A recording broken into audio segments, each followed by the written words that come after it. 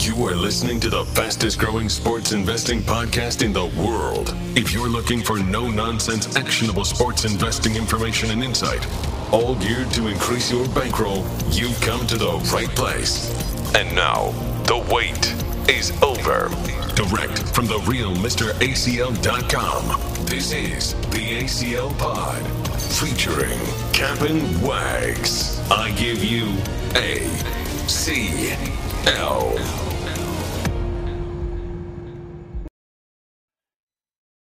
And we are back, the ACL Pod featuring Cap'n Wags. I'm ACL, he is Wags. Twitter and the gram at the real Mr. ACL, at Cap'n Wags.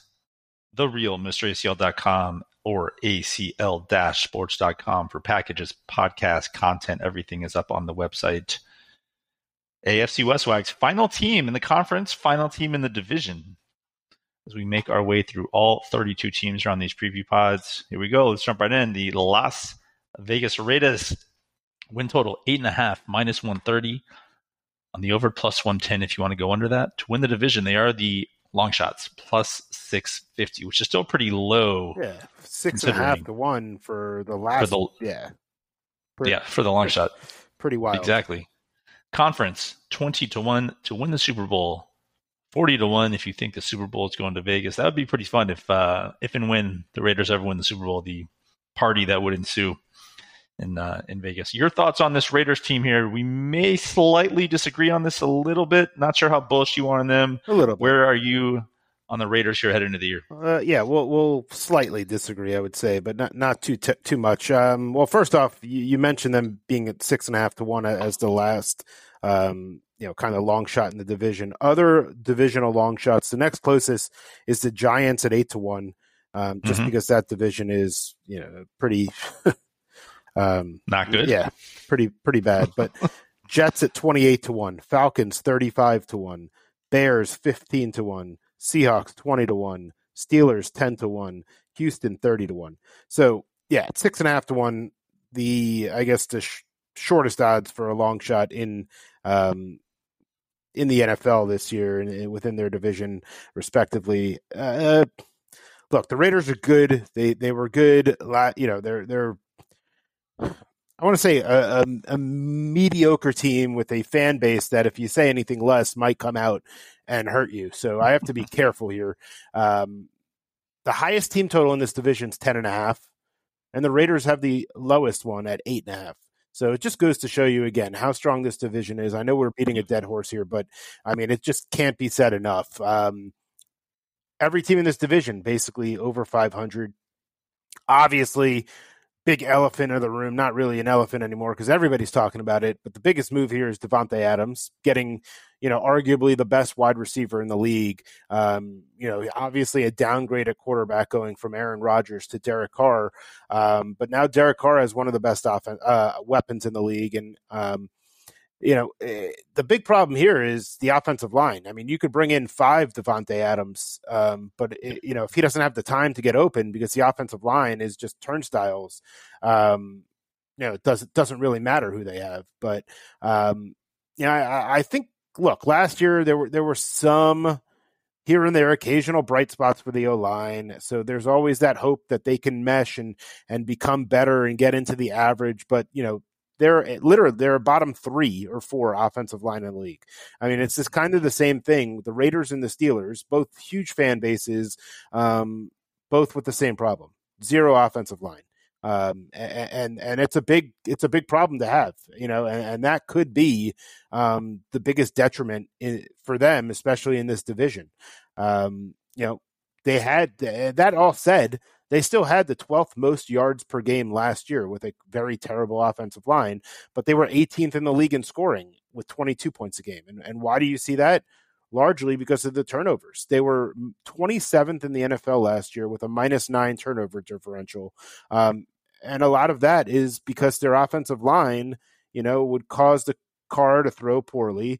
The offensive line is causing guys to fumble because they have to try to do, too much, and guys are in their backfield and whatnot. So that's an issue. I mean, what's your take, ACL, on not only the offensive line woes, but this offense in Vegas against this division? Alex Leatherwood, right tackle, well below average. Andre James, center, well below average. Dylan Parham, rookie, offensive lineman, left guard, third round pick. I'll say below average. That's my take. Okay, you could bring in all the Devontae Adams you want. You can have all the Hunter Renfros you want. Yep. Caught 103 passes last year. Darren Waller's already hurt. He's changing his agent this week, I read. So he's having some contract issues internally. Whatever's going on there. And you have to play Denver twice, Kansas City twice, and the Chargers twice. And you lose cornerback Casey Hayward. 17 starts last year. He really held the glue together in the secondary there for the Raiders. Passing defense, they were 13th last year. Yep. Overall defense, they were 14th last year. So yeah, defensively, I think they are going to take a step back a little bit. Right. Yeah. Oh, for sure. There's going to be regression. I want to see if Chandler Jones off the edge is going to be able to kind of play at the level that we've seen him play, or if we're going to see continued regression there. But having him and Crosby off the edge is trouble for the quarterbacks that they face. I think Max Crosby had the most, rushes off the edge last year, quarterback hurries and whatnot. So he's fantastic. But again, he's also, we'll see how he handles some of these offensive lines within this division. They also bring in, and I think this is a great hire, Patrick Graham, and not only because I actually know him pretty well personally and a fan, but he's taken the Giants defense over the last few years, who have had nobodies on their team, and made them respectable. I mean, not they weren't the top 10 defenses in the league, but they were in the middle of the pack, and they had really nobody on their defense. So, I have written here in my notes that he makes chicken salad out of chicken shit. And now we'll have some better players. And yeah, it's certainly a much tougher division to play against with Mahomes and Wilson and Herbert. So he'll have his hands full, and we'll see if he's up to the challenge. But to me, the Raiders, the success of this team will fall solely on the offensive line. And yeah, I like the Raiders because I think they're a good team. They're fun to watch. They do, bring in Devontae Adams. Yeah, they lose Zay Jones, but I think they ultimately get better there. And if the offensive line can give some protection to Carr, look, they were 12th in the league last year with this basically the same offensive line in as far as yards, that's a great point. Offensive yards. If they limit the turnovers and the line can block and therefore give Carr the time to throw and set and make the smart throws, then I do think that this team could get better, and I think they'll be able to compete against this in this division. So that's kind of where I am with the Raiders. It's just I think on the receiving front, the Henry Ruggs tragedy and what happened there with him out isn't being talked about enough as far as how it's going to affect him on the field. That's fair. I just think he opened up so many other things, and they also lose Deshaun Jackson. You mentioned Zay Jones as well. Hunter Renfrow, 103 catches, probably not going to duplicate that. Yeah. So, I think also we didn't talk about this at all. Their schedule. I mean, we talked about the division being very tough. Man. I think their schedule is bottom 5 or fifth. I have them seventh most difficult as far as my numbers go. So, somewhere. I mean, obviously you're playing against this division. I get it. But even beyond that, it's it's going to be a gauntlet for the Raiders, and hopefully their offensive line can play well for their fan base, because otherwise there's going to be a lot of chaos there. And then the other factor, Wags, is the coaching. Obviously, the whole Gruden situation last year. I mean, this team had so many things going on last year between the Ruggs situation, the Gruden situation. They still made the playoffs, and they almost won that game at Cincinnati in round 1. So I give them a ton of credit for that. But now they bring in Josh McDaniels. His first head coaching stint didn't go too well. 11-17 overall. Now, I guess the counter argument would be it's his second coaching stint. He sort of learned on the job the first time, and he knows what to do now. Okay, I'm sure that has happened sometimes. Bill Belichick didn't exactly, light the world on fire when he was the head coach of the Cleveland Browns, for example. And look what he's done at New England. So sometimes guys just need that first time, get it, get their feet set. Next time around, they do much better. But I haven't seen it yet. So Josh McDaniels is a question mark for me. The division is a question mark for me. 7th most difficult schedule is a question mark for me. They lose Casey Hayward, which I mentioned, which, again, not just on the field, locker room guys is huge.